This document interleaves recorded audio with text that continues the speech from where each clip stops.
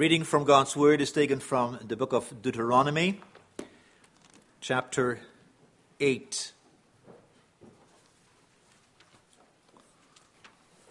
In connection with the commandment, you shall not steal, and in the sermon we'll deal also with this chapter.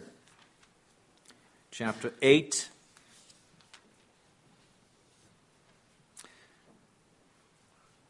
It has basically two parts, 1 through 10, teaching and how to serve God, and then 11 to the end, what happens if we do not do this and take the instruction to heart. So let's start at verse 1 of chapter 8. The whole commandment that I command you today, you shall be careful to do, that you may live and multiply and go in and possess the land that the Lord swore to give to your fathers. And you shall remember the whole way that the Lord your God has led you these 40 years in the wilderness, that he might humble you, testing you to know what was in your heart, whether you would keep his commandments or not.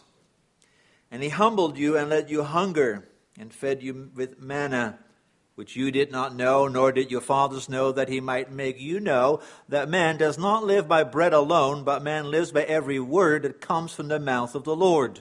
Your clothing did not wear out on you, and your foot did not swell these 40 years. Know then in your heart that as a man disciplines his son, the Lord your God disciplines you. So you shall keep the commandments of the Lord your God by walking in his ways and fearing him. For the Lord your God is bringing you into a good land, a land of brooks of water, of fountains and springs flowing out in the valleys and hills, a land of wheat and barley, of vines and fig trees and pomegranates, a land of olive trees and honey, a land in which you will eat bread without scarcity, in which you will lack nothing, a land whose stones are iron, and out of whose hills you can dig copper. And you shall eat and be full, and you shall bless the Lord your God for the good land he has given you. Take care lest you forget the Lord your God, by not keeping his commandments and his rules and his statutes, which I command you today, lest when you have eaten and are full and have built good houses and live in them, and when your herds and flocks multiply, and your silver and gold is multiplied, and all that you have is multiplied, then your heart be lifted up, and you forget the Lord your God, who brought you out of the land of Egypt, out of the house of slavery, who led you through the great and terrifying wilderness with its fiery serpents and scorpions and thirsty ground where there was no water, who brought you water out of the flinty rock, who fed you in the wilderness with manna that your fathers did not know, that he might humble you and test you to do you good in the end. Beware lest you say in your heart, my power and the might of my hand have gotten me this wealth. You shall remember the Lord your God, for it is he who gives you power to get wealth, that he may confirm his covenant that he swore to your fathers, as it is this day. And if you forget the Lord your God and go after other gods and serve them and worship them, I solemnly warn you today that you shall surely perish. Like the nations that the Lord makes to perish before you, so shall you perish, because you would not obey the voice of the Lord your God. Let's sing again from Psalm 49, and now the stanzas 3, 4, and 5.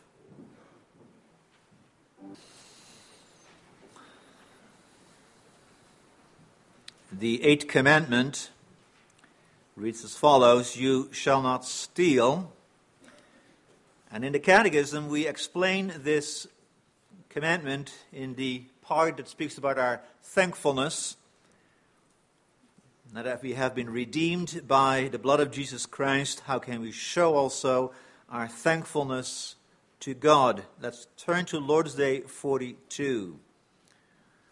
2 questions and answers. Lord's Day 42. And there we confess, what does God forbid in the eighth commandment? God forbids not only outright theft and robbery, but also such wicked schemes and devices as false weights and measures, deceptive merchandising, counterfeit money, and usury. We must not defraud our neighbor in any way, whether by force or by show of right. In addition, God forbids all greed and all abuse or squandering of his gifts. What does God require of you in this commandment? I must promote my neighbor's good wherever I can and may, deal with him as I would like others to deal with me, and work faithfully so that I may be able to give to those in need.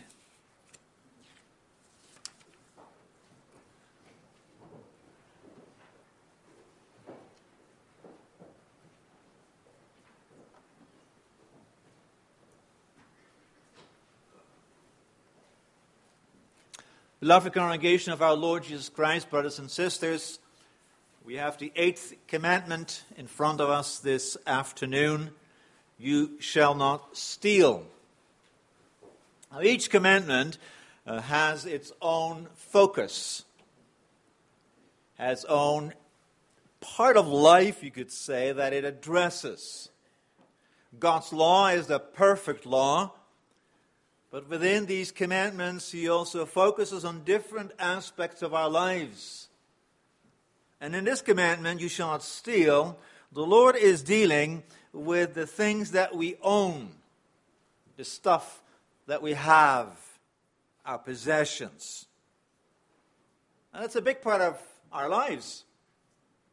That involves the home you live in, the clothes you wear, the car you drive, the job that you have, income, your mortgages, your holidays. It's all involving money, possessions, and it's all covered by this commandment. Of course, there is not an area of life where the Lord does not have his say. And why is he allowed to deal with things that I own, that I have worked for, that I have paid for? Because he is ultimately the giver. Everything that we have comes from him.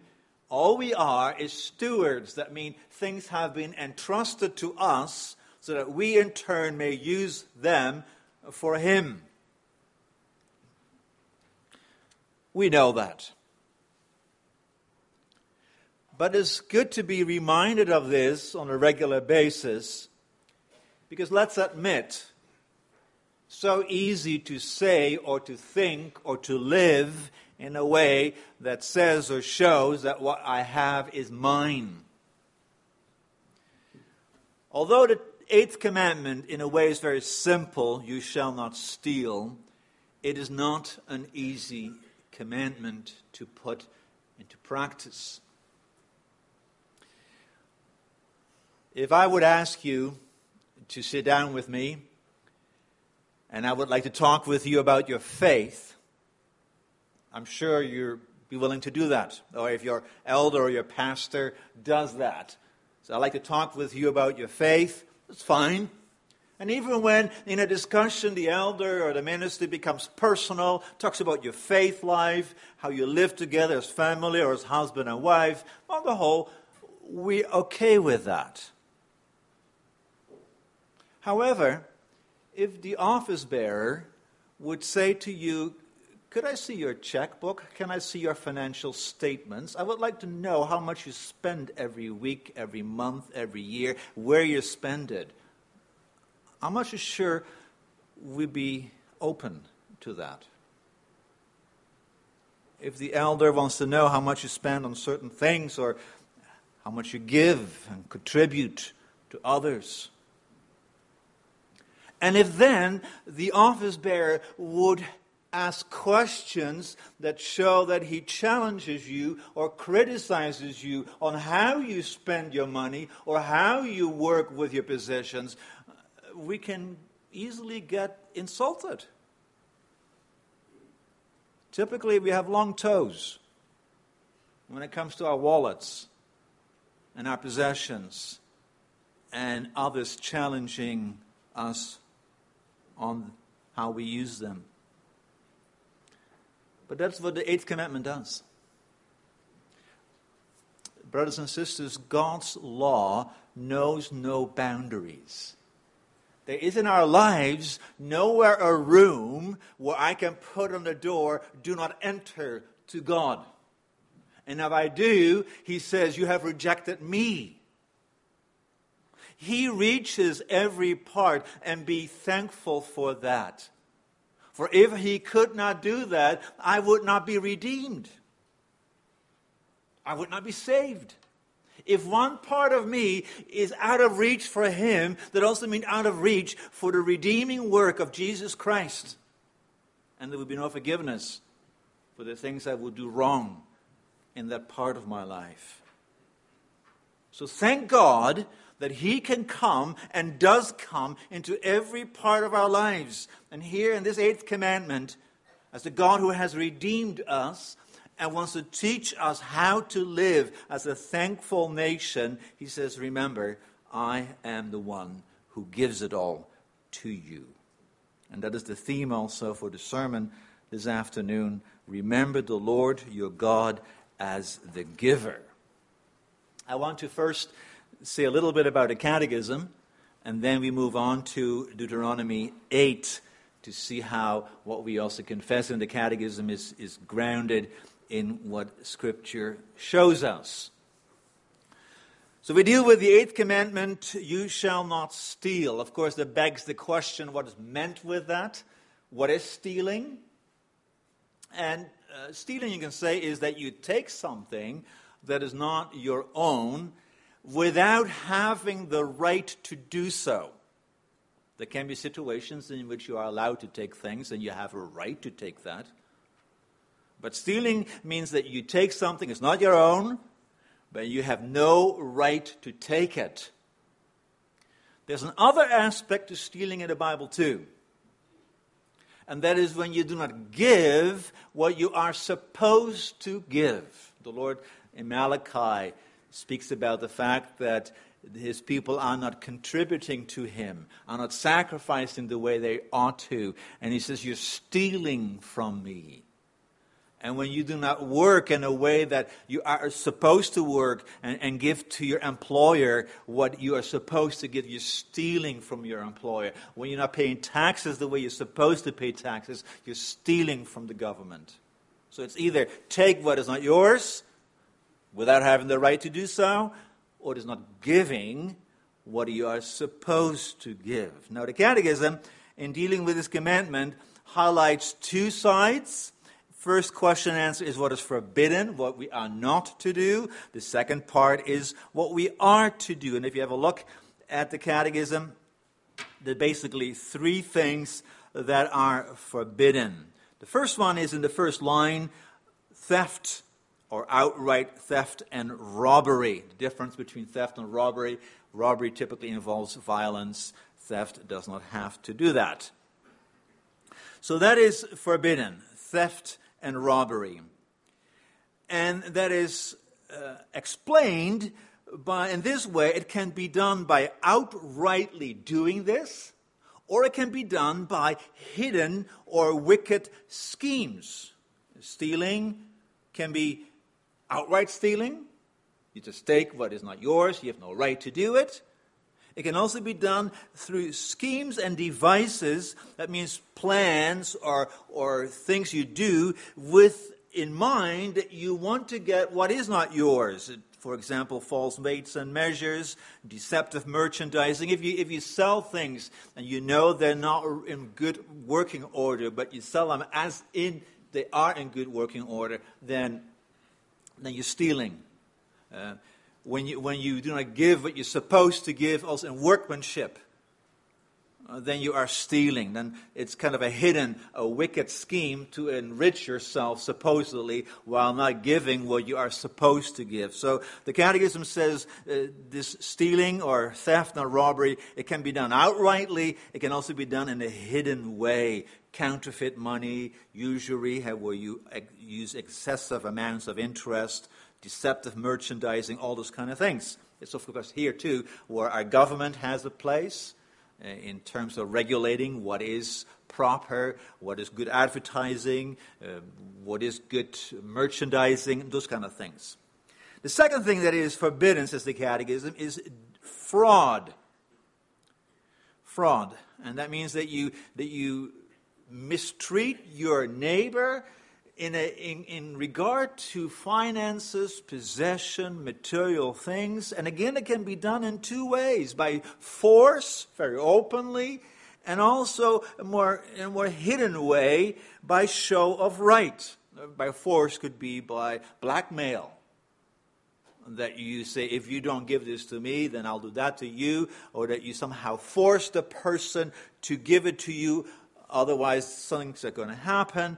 Then you defraud, and it is in a way quite open, but you know the person has to do it or else. You can also do it by a show of right, and then you can think of suing a person, whereas you have no right to sue the person, where you bring a person to court.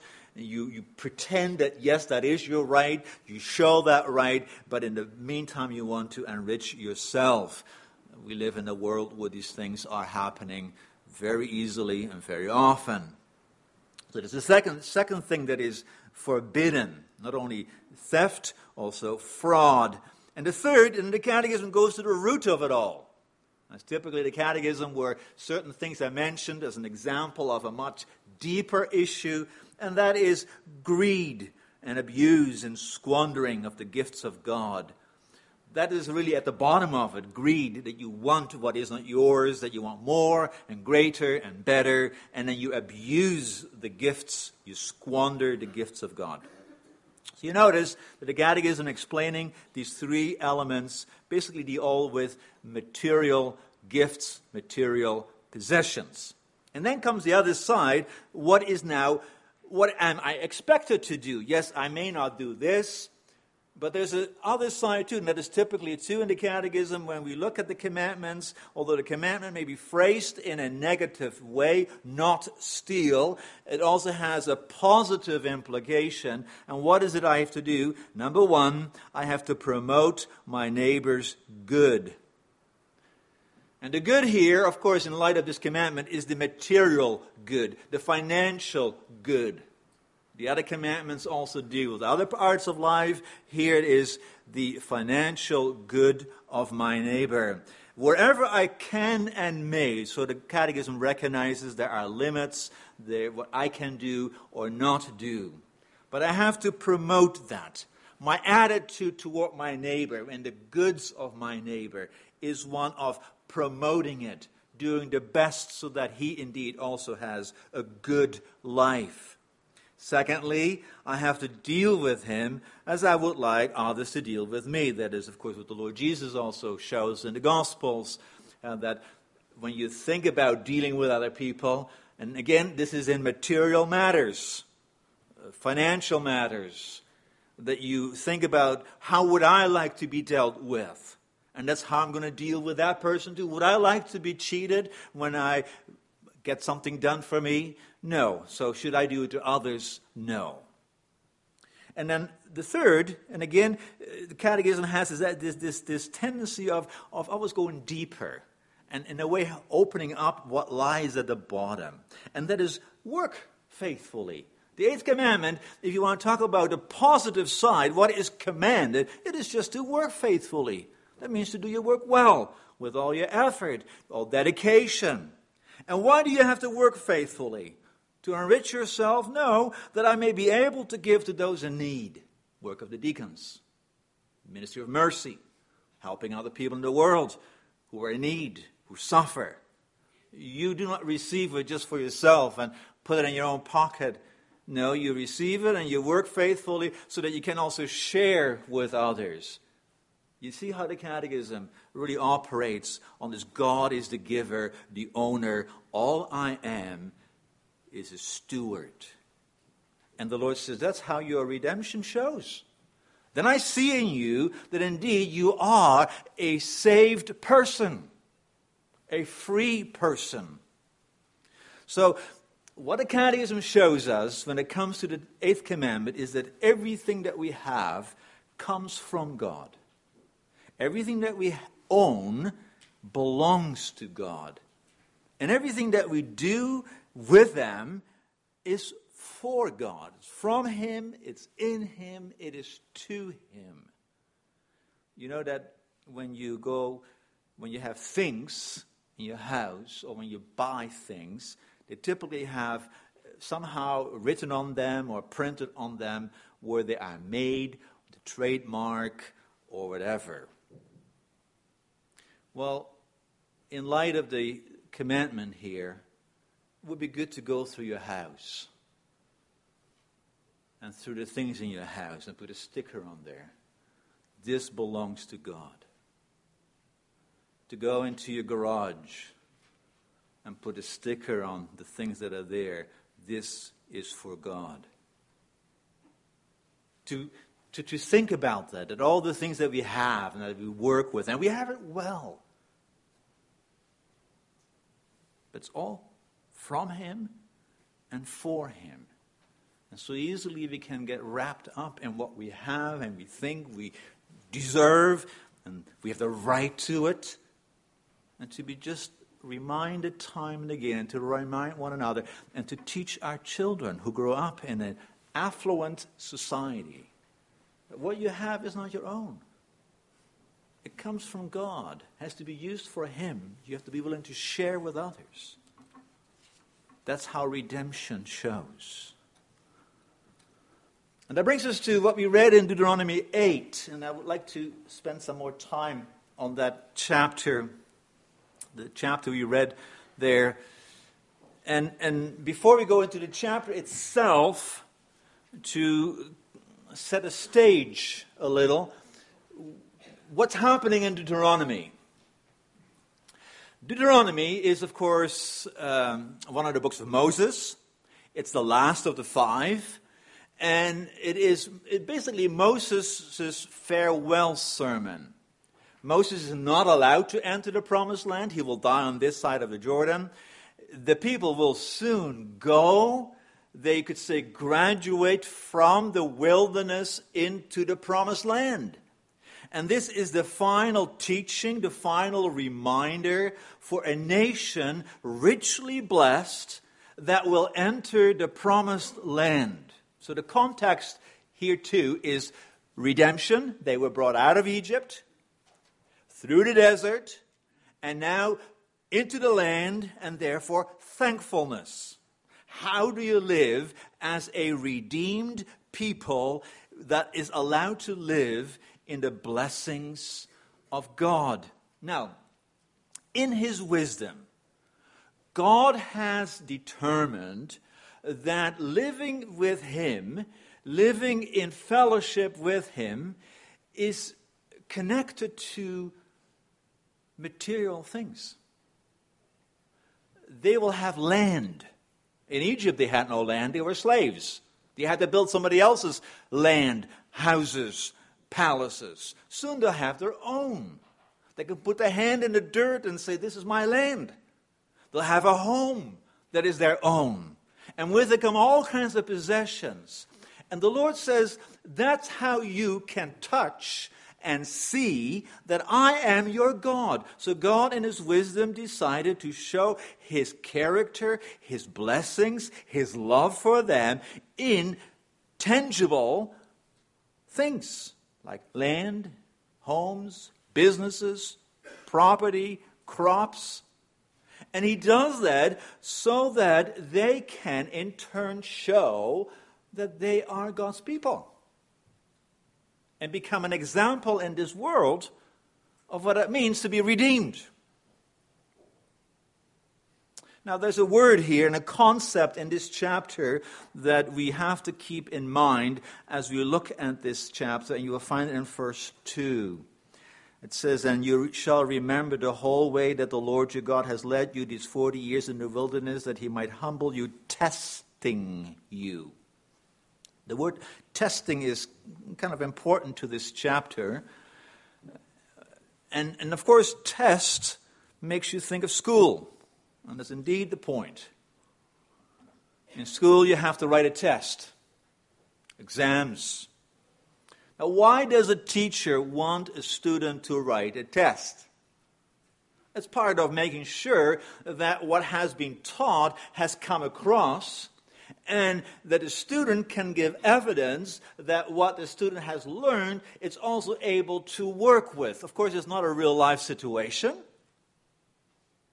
but it gives, in a way, an evidence to the teacher that, yes, the student understands the concept, is willing to work with it, is able to work with it, so now the student can graduate and go on to the next level and stage in life. Well, the Lord said, that's what I'm doing too.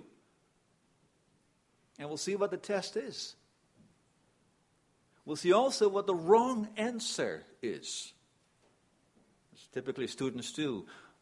What are going to be on a test? Is this going to be on a test?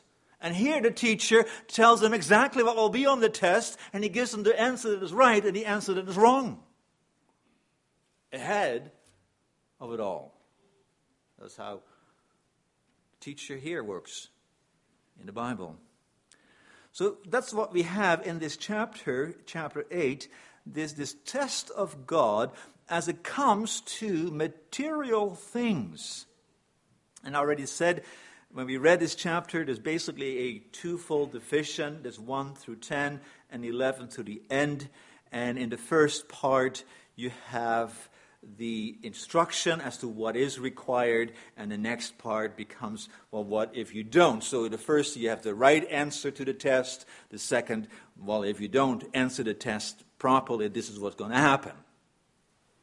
Let's start with verse 1.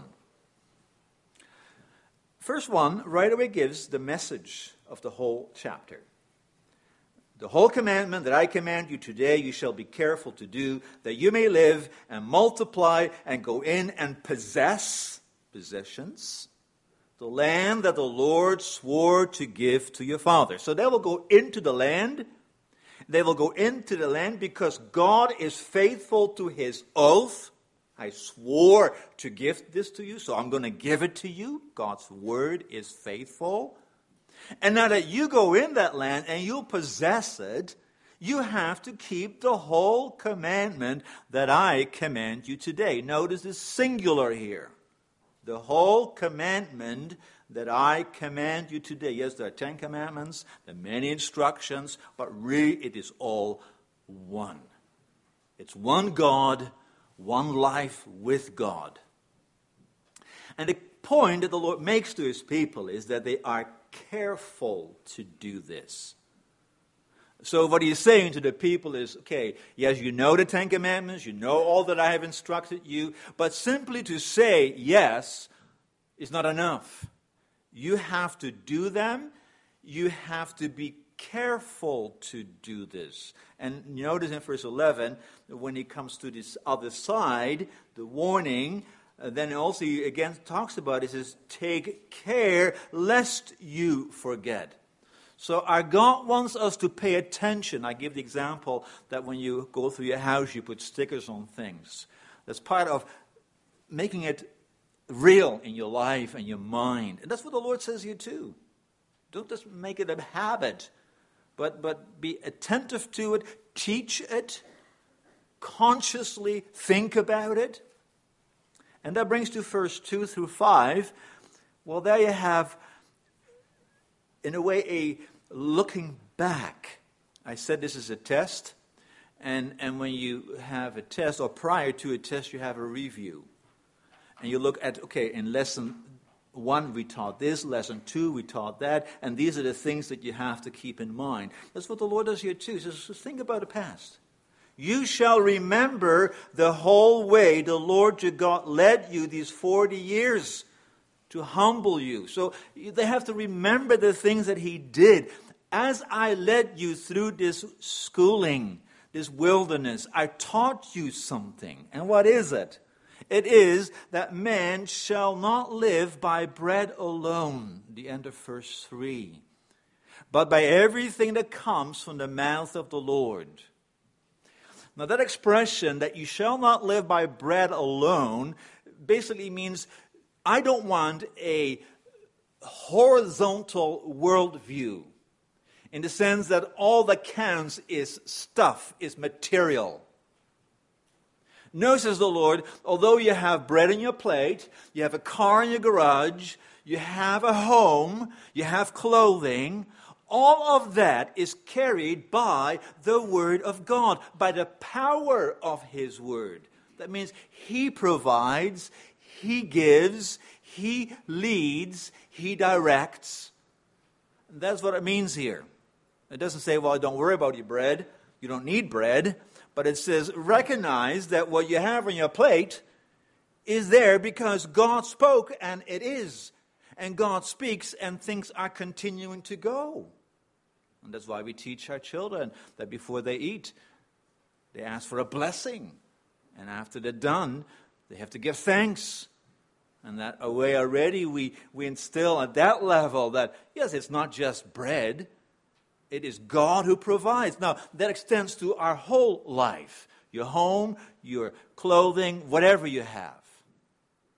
And the Lord said, that's what I taught you. That's the bottom line. And how did He teach that? He says, well, I made you hungry. When you walk through the desert, I knew you're going to be hungry and thirsty. And I did that on purpose. And then when you were hungry and thirsty, look what I did. I provided you with water out of the rock. I gave you manna. I gave you food and drink. You had every day what you needed.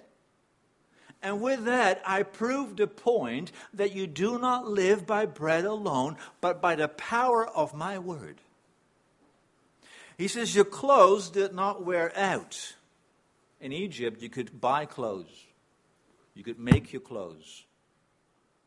But when you're in the desert, there's no stores around, and there's no material to do it with.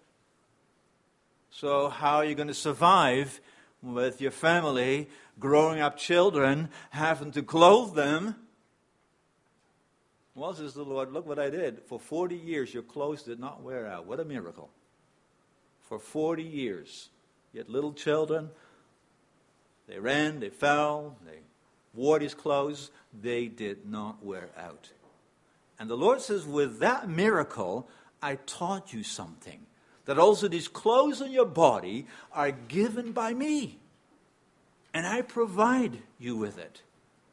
Your foot, it says, did not swell up to walk and to walk. And especially through the desert is not an easy thing. And if you get a hurt or whatever, it can slow you down. And where do you get help? And all those kind of things. And the Lord says, no, you didn't even have pain. Your foot did not swell up. I watched over you, not only in your food and your drink and your clothing, also in your health. And the aim was to make you fully trust in me, to make you my disciple. So, now I'm going to bring you into a land. You're going to be out in the wilderness. And I give you a land, and now you have to put in practice what I taught you. But this is the classroom is different from real life, so also this classroom is somewhat different from real life, where in the wilderness you have nothing. And now they come in the land, and they have everything. Verse 6 through 9. So now you have to keep the commandments, because, why is this important? Because God is bringing you into a good land, a land of brooks of water, fountains and springs that come out of the valleys and the hills. There's wheat, there's barley, there's vines, there's fig. In fact, when you read the book of Judges and Joshua, you notice that they didn't have to build these houses, they didn't have to build these vineyards. They took them over in running condition from the Canaanites. And so the Lord says, I'm going to give you all this. I'm going to give you a land where you have what you need. You shall you eat and be full. And then you have to bless the Lord. You see, that promised land has dangers. And that's what the Lord says, be careful. And the dangers here is not the Canaanite, although they too are in view. No, you could say the danger is, I'm going to be faithful to my promises. And I'm going to give you so much, Are you able to handle that?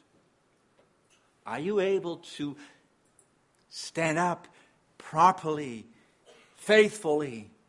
You'll have water, you'll have crops, you have resources, because I'm faithful. I'm not a stingy God who just gives little here and little there. When I give lots.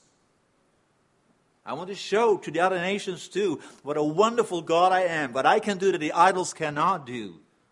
Are you able to handle this? That's the question. That's why he says in verse 10, when you eat and be full, then you have to bless the Lord. Because he has given you this. Remember that. He is the one who gives. Serve him. So there you have it. The test is going to come when they enter the land, and now they have to work with what they have learned. And that is to know that everything comes from God, has to be used for God. So then the Lord in 11 through 20 says, well, I'll make very clear to you, there's another side here too. There's a warning. What happens if you do not do this? And he outlines the wrong responses to God's bountiful blessings. He says, lest when you have eaten and you're full and you have all these things that I give to you, your gold is multiplied, all that you have is multiplied, there you have all the possessions and the material things. Verse 14, then your heart be lifted up and you forget the Lord your God. See, that is what's happening. You get the danger, says the Lord, when I give all these things, is that you think you don't need me anymore. And you're not going to listen to me anymore. And you're not going to keep my commandment anymore. And on top of that, your heart is going to be proud. And you're going to say, look what I have done.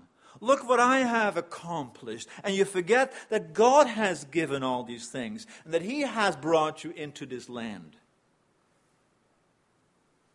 That you do not recognize him as a giver. But you say, this is mine.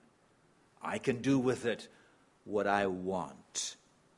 Beware, lest you do that. And then the Lord, in verse 18, once more reminds them, you should do it this way. You have to serve me, because it is I who do this. And if you don't, 19 and 20, I'll tell you now already what's going to happen. You're going to fail. That means you will no longer be in the land. I will punish you, just like I punished the nations that were here before you. And brothers and sisters, God is not to be mocked. God is not to be mocked when it comes to what he gives and why he gives it. What you read here in this chapter, in a nutshell, is what you see unfolding in the books of Kings. And you read the prophets, Amos, Hosea, Isaiah, Jeremiah. There was riches, there was wealth. What did they do with it? They said, look what we have done, what we can do with. Rather than trusting God, they trusted themselves.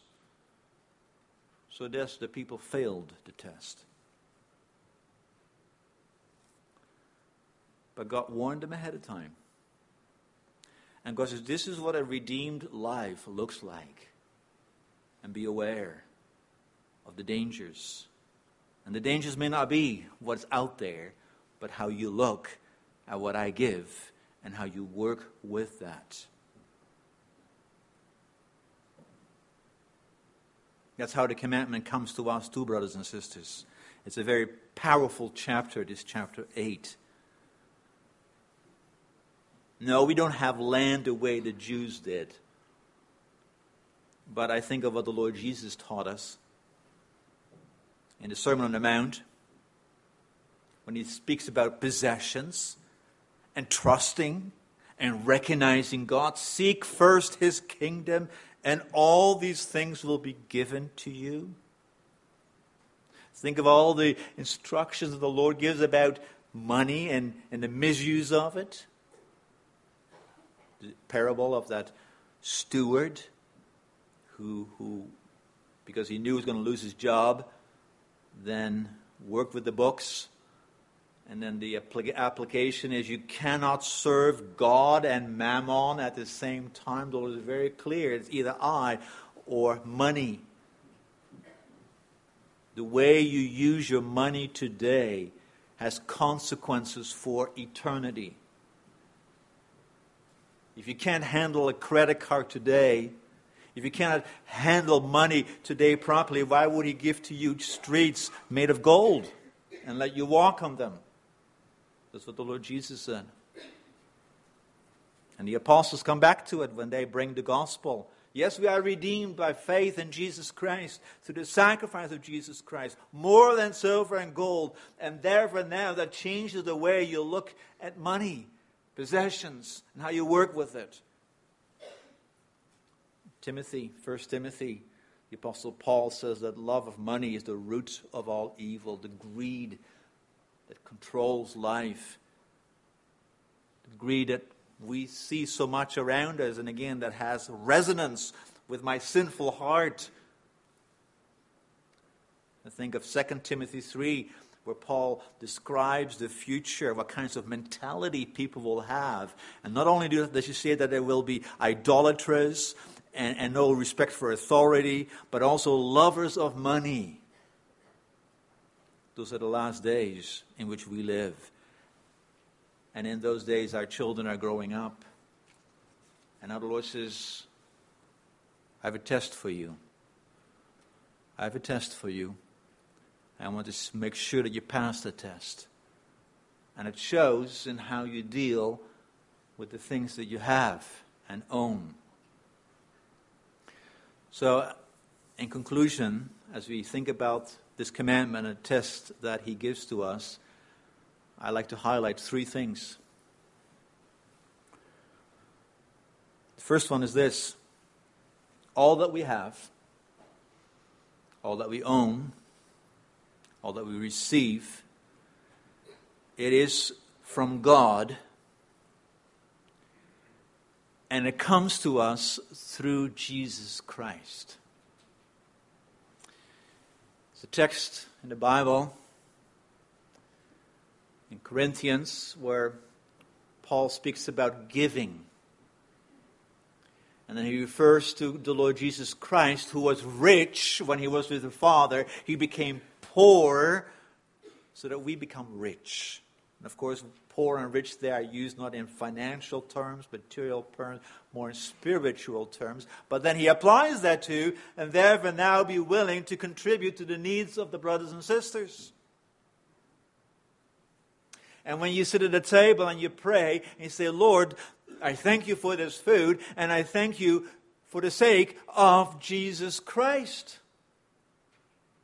So when I said you have to go through your house and look at the things that you have, you go through your life and say it is from God, we add to it, it is through the sacrifice of Jesus Christ. Christ has to die on the cross so that you can have your clothes in your wardrobe, a car in your garage. We don't have separate spiritual and material thing. Christ rules it all. So now also it is for Him. All that I have, all that I do, all the things that I may receive. Do not separate them from the King or His kingdom. For then we fall in the same trap as Israel. Always ask yourself, how can I serve my King with what I have? Number 2. The chapter in Deuteronomy referred to past teaching. And that's important for us too. You know how easy it is to forget the past when it comes to having had hardship, and then the Lord provides. And then you're again on top of things, and you forget again what happened before. also when it comes to God providing for us, we do well to keep in mind and keep in that way alive the fact that he provides. Let me give you a very, very clear example, very close to us. It wasn't that long ago that we purchased, or the high school purchased a building. And the cost was staggering. And we talked about it. How can we do this?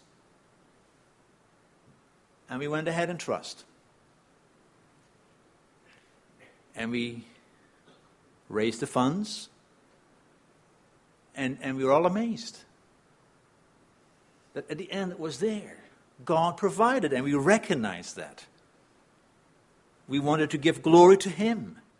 It was not our work that we could say when we drive past his school, look what we have accomplished, but that we also see, this is what God did. That was at the moment. But what we have to then be aware of is that we keep it up that way. That over time, we do not drive past his school and think, that's our work. Look what we have accomplished. But that we continue to recognize it's only God's grace. Look what he has done. And yes, we were having our doubts and our questions maybe. But look, he does provide. Learn from that and tell your children and your grandchildren, he will provide. We've learned it. We've seen it. Work with it. God gives so many evidences of how he works. To use also material things to prove that he is faithful. Are we working with them in the proper way? Number 3, the testing. The testing. Also, we are inclined to say so easily, it's mine.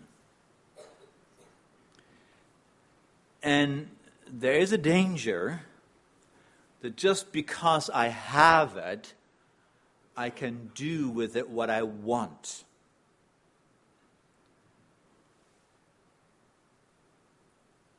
The test can also be this way, that God gives it to you and says, I wonder how my child is going to deal with this.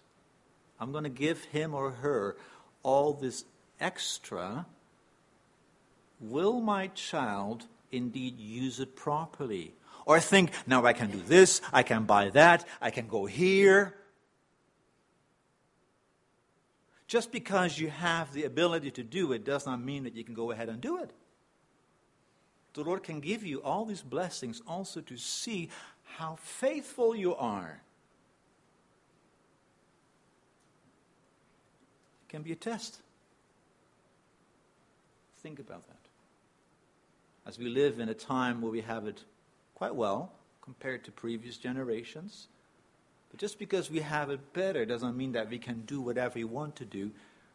That material desire or doing more things has not always blessed the church and the life of the churches. So we have to then also look for ourselves. Is the Lord first? Oh, you may enjoy what God gives. As I said, God is not stingy. He pours out gifts, and he loves it when his children are happy and thankful. But do it with him. If you have all the money for yourself, but you have no money for the church and for the causes of God's kingdom, have you then passed the test or failed the test? When your dedication to God is only in word, but not in money or others, what is it? If our wallets are not converted, we are not converted. That's where it shows that indeed you have been redeemed and renewed. Yes, it is hard to enter the kingdom of God. The Lord Jesus said that. In fact, it cannot be done by money. It is only by grace Because the Son of God, who was rich, became poor. He was rich beyond measure. He became poor beyond measure. So that through his poverty, we now might be rich. And show that also in giving, in using all of it to the glory of God. Remember God as the giver. Amen.